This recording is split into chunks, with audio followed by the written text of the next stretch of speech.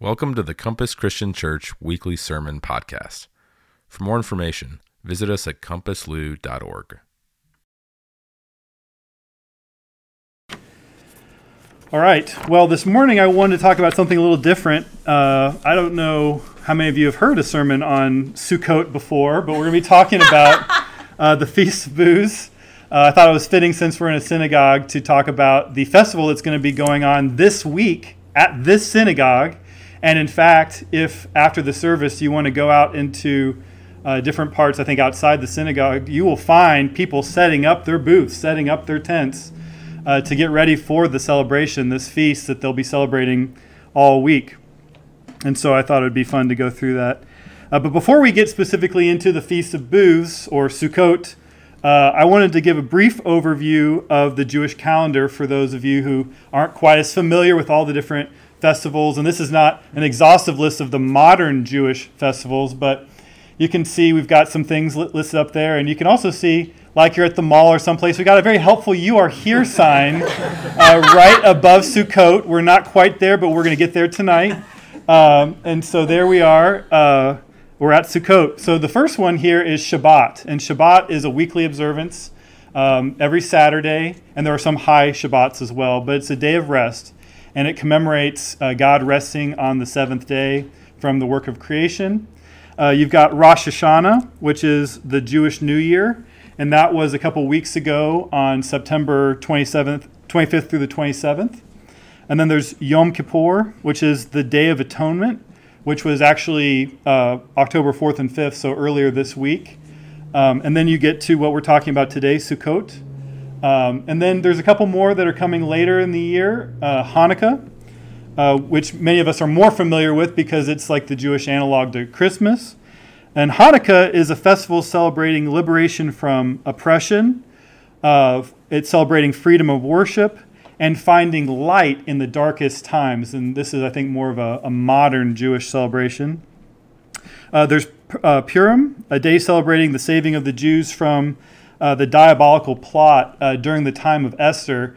And just as an aside, if you haven't read Esther, or you haven't read Esther recently, I highly recommend it. If you are interested in a biblical, true historical story that's full of, I think, really great irony and poetic justice, if that feels good, check out Esther. And then the last two, I think we're also pretty familiar with, Passover and Pentecost. Passover is a festival of freedom that marks the Hebrew exodus from Egypt. And we'll talk a little bit about the exodus today. And then there's Shavuot, or as we know it, Pentecost, which was the celebration of the giving of the Torah, and also known as the Festival of the First Fruits, if you've heard of that. So those are some of the major observances in the Jewish calendar. And it just so happens that our service this morning is the morning before one of their week-long celebrations known as the Feast of Booths, or Sukkot. So there were 3 festivals where every adult male was supposed to attend in the temple, and the Feast of Booths was one of those, along with the last 2, Passover and Pentecost. And so if you want to turn with me to Leviticus chapter 23, that's where we'll start with the original giving of this Feast of Booths. So in modern times, we have different holidays or celebrations or things, special days that we mark out as significant. And similar to our modern observances, there were ancient Hebrew observances that had significance to them. And so I wanted to talk about, in this sermon this morning, what is the Feast of Booths, or what was the Feast of Booths, and why is it so important? Why did they observe it? And what, as a new covenant Christian community, what should we do about the Feast of Booths? And so in Leviticus, we're going to read a long section here in Leviticus 23, starting in verse 33. And the Lord spoke to Moses, saying, "Speak to the people of Israel, saying, on the 15th day of the 7th month, and for 7 days is the Feast of Booths to the Lord.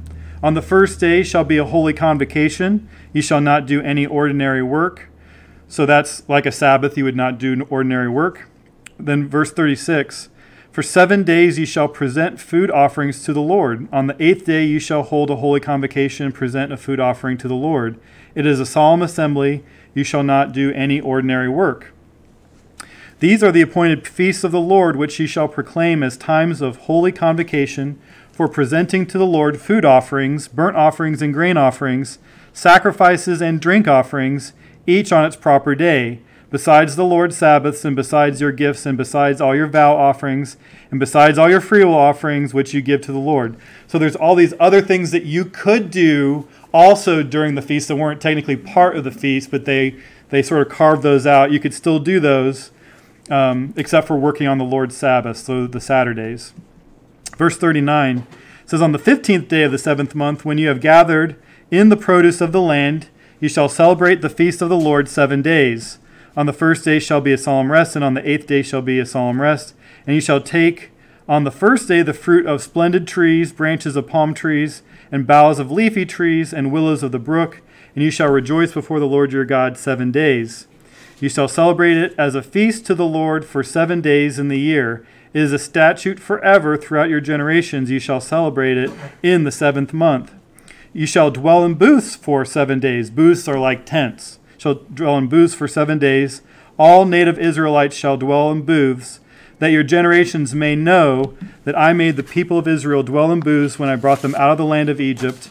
I am the Lord your God. Thus Moses declared to the people of Israel the appointed feasts of the Lord. And so there's a couple things going on here. If you've heard of the Feast of Booths before, or have done any research on it, you know there's like the 4 kinds, which it talks about here, all the different kinds of trees. There are different offerings that were done during this festival.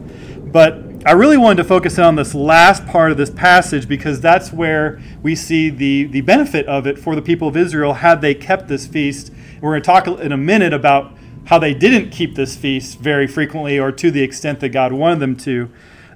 But what the goal of this was, verse 43 again, that your generations may know that I made the people of Israel dwell in booths when I brought them out of the land of Egypt. I am the Lord your God. So one of the big purposes for the Feast of Booths was for them to remember what the original generation that left Egypt felt like being in the wilderness. And that wasn't like to be extra hardship on them, just to like, oh, you're going to go through a week of pain every year because they went through pain for 40 years. That wasn't the point. The point is what happened to them during this period of time in the Exodus. I'm going to review a little bit more of it.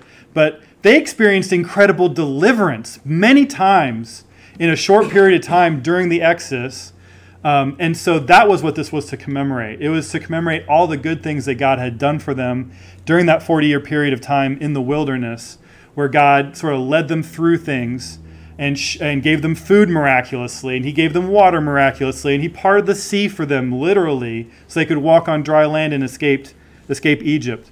So there are so many things that God did for them, and this was to be a week-long celebration of those things, the things that God had done for them. The other thing that it mentions here in this passage, and it mentions it in other passages, is that it was to be a thanksgiving for the year's harvest, and there was always a prayer for rain and for provision in the next year. So those are sort of the two aspects. And it's interesting because it's called the Feast of Booths. It's also called the Feast of Ingathering or the Feast of Harvest. So this was sort of like a dual-purpose celebration. So in some ways it was like a Thanksgiving, like we sort of celebrate Thanksgiving, where you think about like harvest time and food and family and that sort of a thing. But then there's this extra layer of it, of living in a tent for a week and thinking about what the older generation of Hebrews went through during that time in the wilderness for 40 years. And being thankful to God for all that he had done for them during that time. So as important as that first one is about thanksgiving for the year's harvest, prayer for rain, I'm going to focus mostly on the second one. And so I want to go through now some of the basics of the Exodus story to sort of fill out all the things that they would have thought about during this period of time, or how God wanted them to experience joy and thanksgiving during this period of time. So we have some of the items up here about the basics of the Exodus story. So you have Abraham, Isaac, then Jacob. Jacob gets renamed Israel. Israel has 12 sons. Well, eventually it turns into more than that, 13 tribes. But Anyway, because Joseph, his tribe got split. But anyway, there were 12 sons. Joseph was one of them. His older brothers got jealous. They sold him into slavery. He ends up in slavery for a period of time. He ends up in jail for a period of time. Then miraculously, he gets elevated to being the second in command of all of Egypt because he was able to interpret Pharaoh's dream. And so then, because of this time of famine that was steadily approaching, his brothers incidentally came down to Egypt to buy food from Joseph. And there's this little interesting back and forth that happens in Genesis where Joseph hides who he really is, and he sort of tricks his brothers, and then they go back and forth, and finally he reveals himself. So they eventually come down and they settle in Egypt, and they get sort of special privileges. And at that point, the whole population of the children of Israel is literally the children of the man Israel at that point, and his grandchildren was about 70 or 75 people. And so that's what started the nation that would become Israel in the Old Testament. And so then they lived in Egypt for a period of time, over 200 years. And over time, eventually a Pharaoh came that did not know Joseph. And this is sort of the beginning of the book of Exodus. They get made slaves. So they become now slaves for a period of time.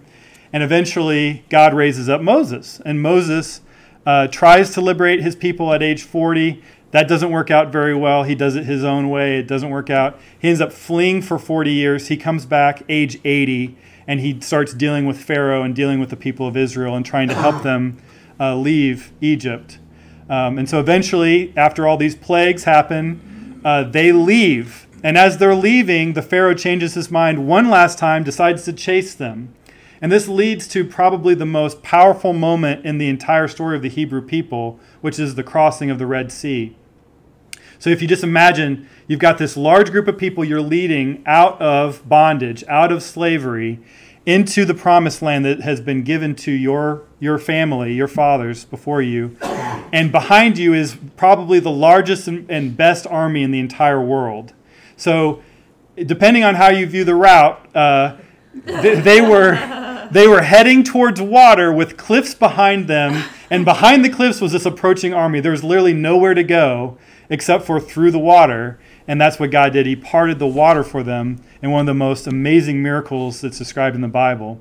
And so they cross on dry land, and they have the pillar of fire by night and the pillar of cloud by day, and they get water from a rock. They get all these miracles happen. I mean, it's just miracle after miracle after miracle. And they grumble and complain because they're old slaves, and they don't, it's like it's hard for them to relate to God the way that He wants to relate to them. But anyway, throughout all this time, throughout this 40-year period, you have this group of people who were living in the wilderness, and they were trying to build a relationship with God.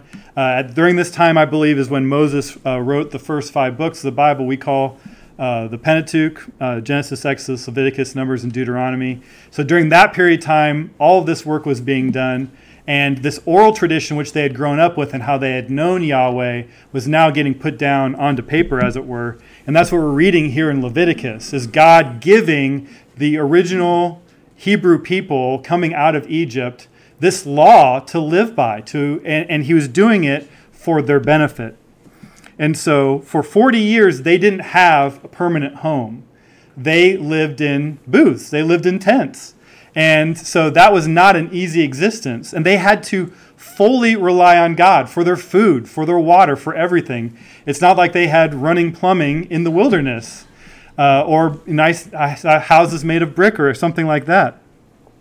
So this was an interesting period of time for them, and something that God wanted them to remember all the things that He had done for that original generation as they came out of bondage and out of Egypt. If you want to turn with me to Deuteronomy chapter 31. Deuteronomy is the re-giving of the law to the next generation, the generation that would actually enter into the promised land. That original generation disqualified themselves by believing the spies report, the evil report that was given by 10 of the 12 spies. Joshua and Caleb gave good reports and said, God will deliver us. He will deliver this land into our hands.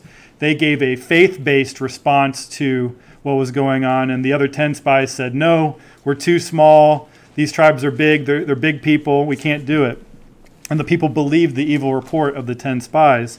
And so Joshua and Caleb got blessed by being able to lead the second generation into the promised land. And so Deuteronomy is giving them the Feast of Booths to the second generation. So this is what it says here in Deuteronomy 31, verse 10.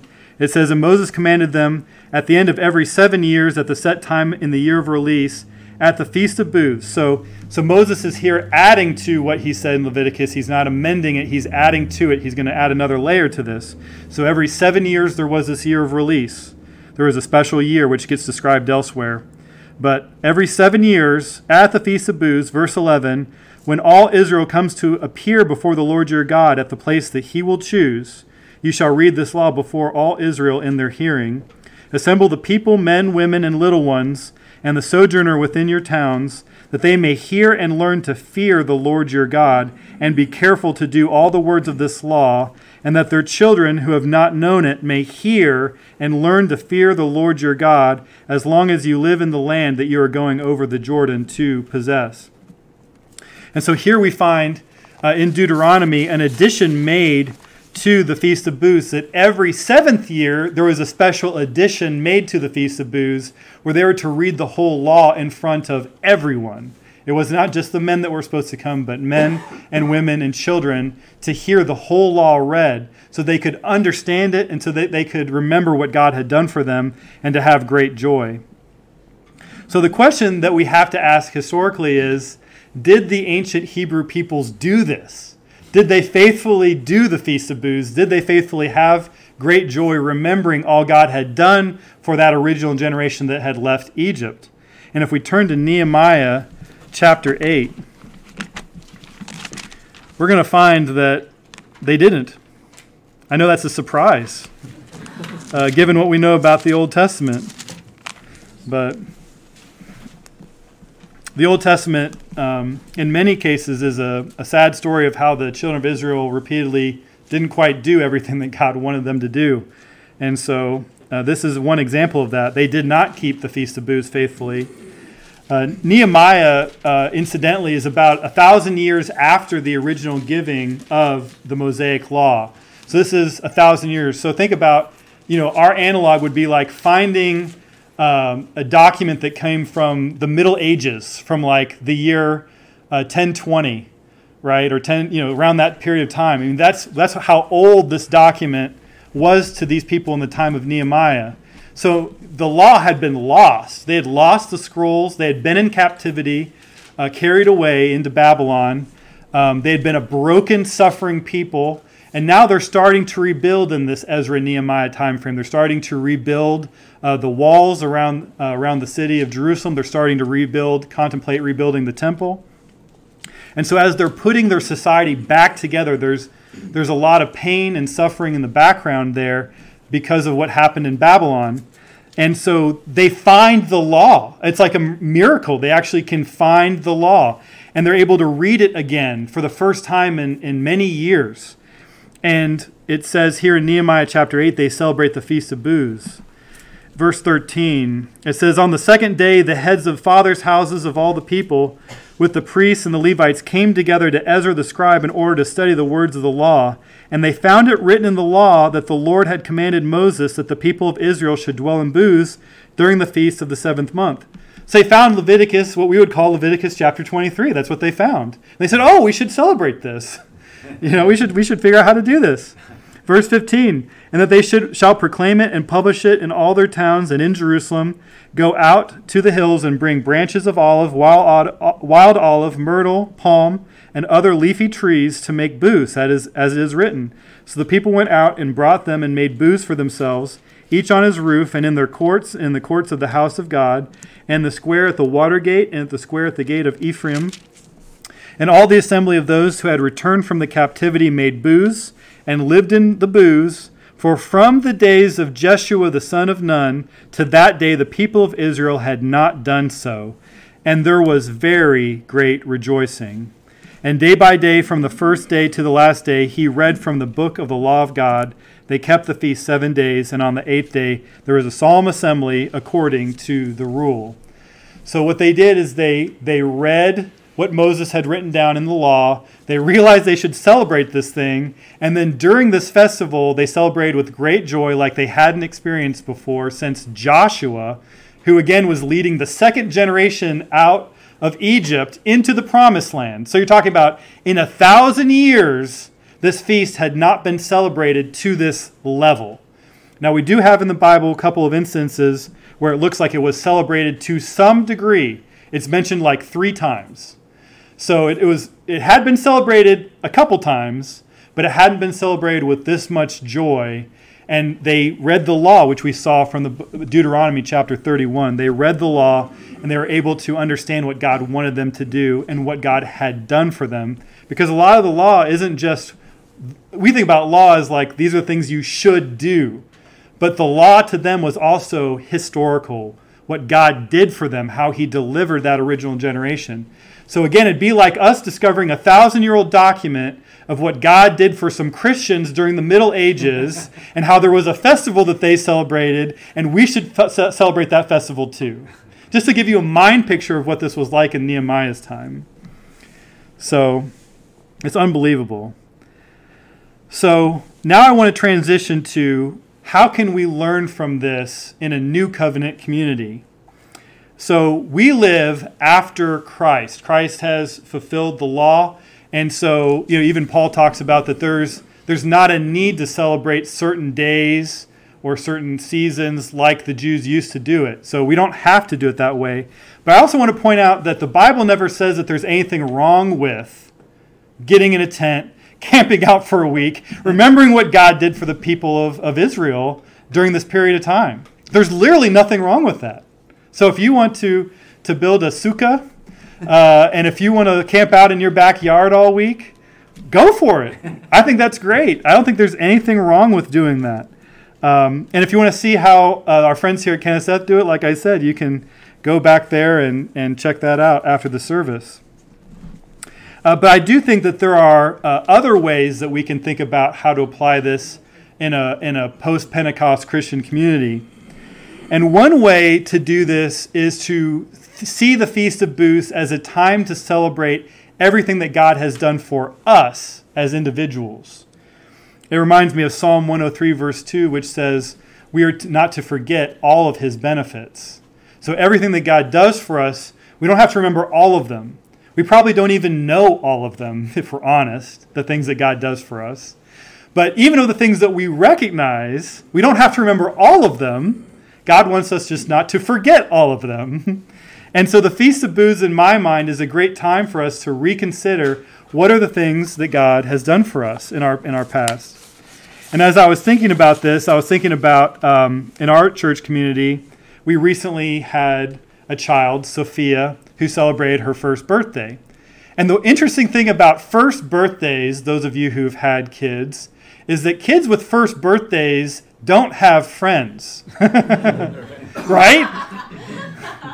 It's not that Sophia's unpopular. She was very popular. Her party was stacked. Her party was stacked with her parents' friends.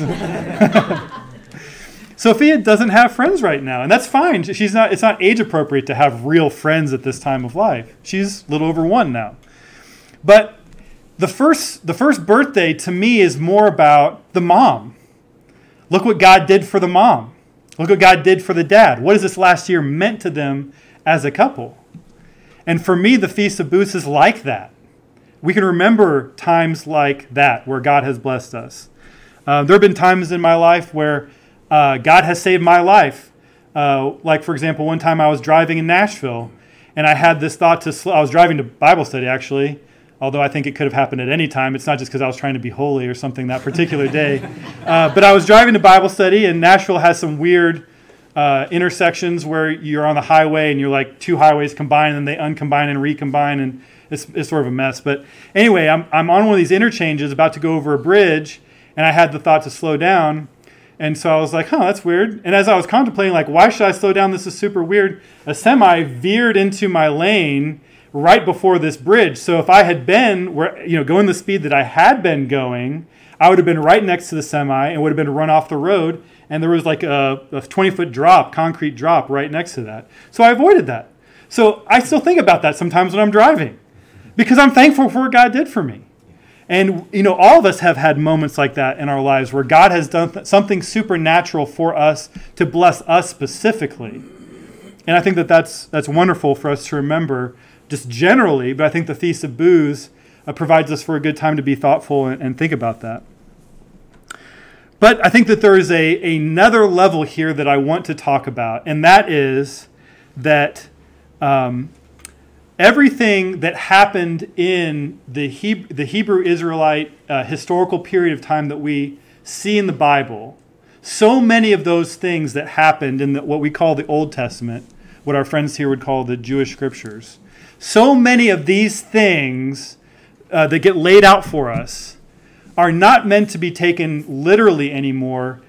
There's what's called typology, which means that what happened then was a type for what we have now.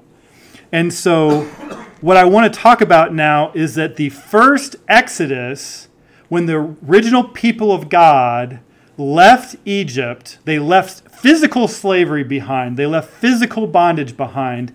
God literally made a way for them. He literally lit their path, right? All those things we can understand spiritually through Christ. And so I want to take some time to unpack that. I'll give you another example. Paul says very explicitly in several places that Adam's fall, for example, Adam sinned, and because of that sin, evil and death entered into the world. And what happened? Paul tells us that when Christ died and resurrected, that was undone, right? So you have the type, which is Adam, he did the wrong thing. Then you have Jesus, he undid it, he did the right thing. So that's sort of like an opposites kind of a thing. So typology can go that way. But the other way typology can go, or another way that it can go, is it can be this event literally happened, and then through Christ it spiritually happened. So in this case, the type is the nation of Israel. They were physically slaves. They were physically in bondage. God physically rescued them by sending a leader, performing miracles, pulling them physically out of Egypt and into the promised land. He physically guided them with the pillar of cloud and the pillar of fire. And he delivered them quite physically into the land of promise, the promised land. And I agree that this happened historically. These are real historical events that actually happened. But the corresponding part of this is what we would call the antitype. And the antitype is the church, the people who follow Jesus. So before accepting Christ, it says in Romans 6, we're all slaves to sin. We're all in bondage before we accept Christ. And at some point, we make the decision to accept Jesus as our Lord, and we follow him.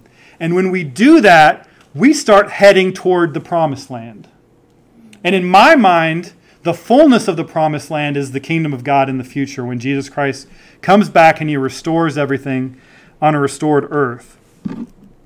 But what we do is we leave whatever our personal Egypt was, whatever it was that we dealt with, we try as much as we can with Christ's help, with God's help, to leave that in our past and to march forward toward the promised land. Knowing that we may not make it in our lifetimes, Jesus Christ may not return, we may not see the fullness of that deliverance in our lifetimes, but that we head towards that. We march towards that with God's help and with Christ's help.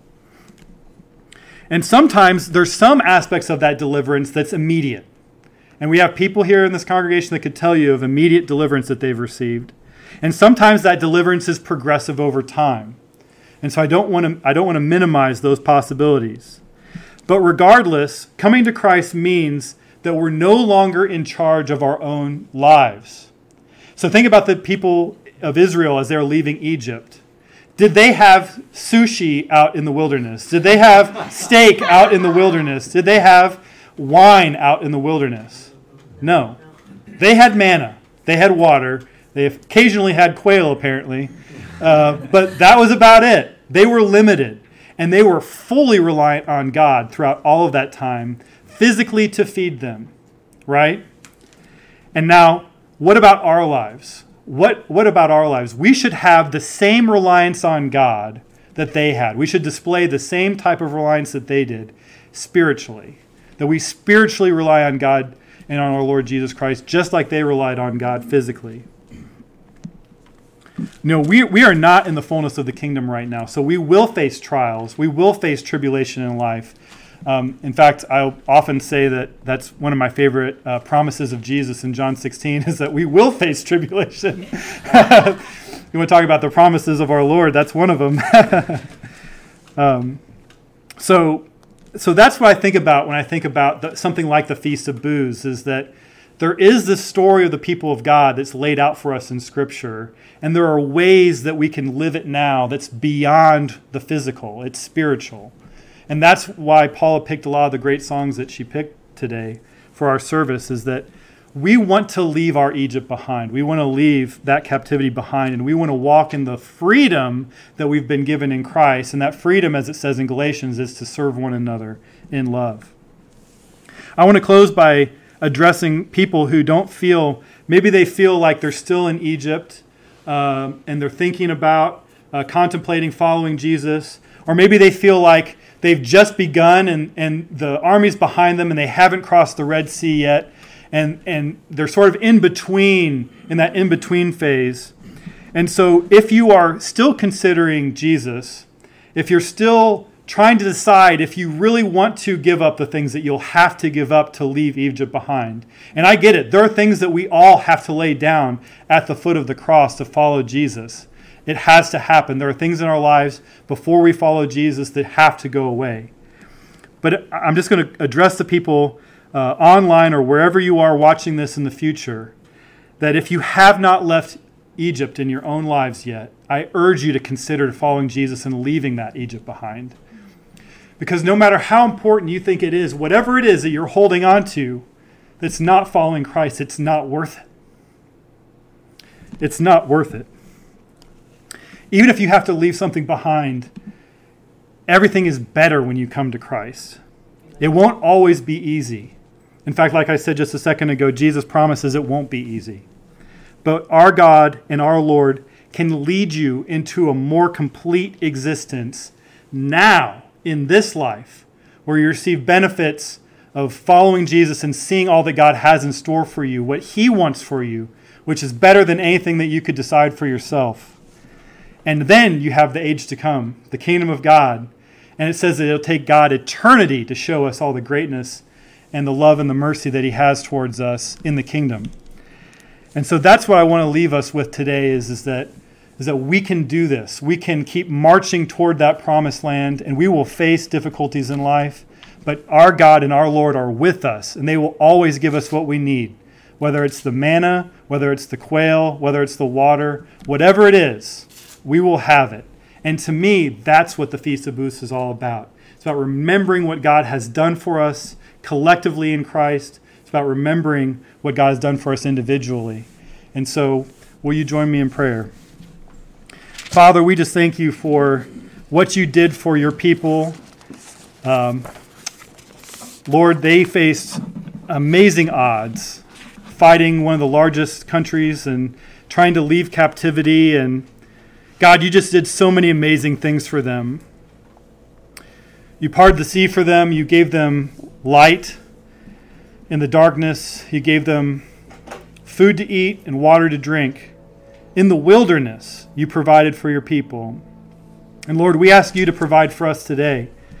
We ask you to continue to give us greatly of your mercy and of your grace, and to show us how we can continue to leave our Egypts behind so that we can show others the way to you through your Son, Jesus. And so we just, our hearts just are lifted up to you today, and we're so thankful for this opportunity that we have to be in a relationship with you, to follow your Son, and to see your will done in our lives more and more every day. In the name of Jesus Christ, amen. Thanks for listening to the Compass Christian Church Weekly Sermon Podcast. For more information on how we are striving to follow Jesus together here in Louisville, Kentucky, check out our website, compasslou.org, where you can subscribe to our newsletter and view additional resources.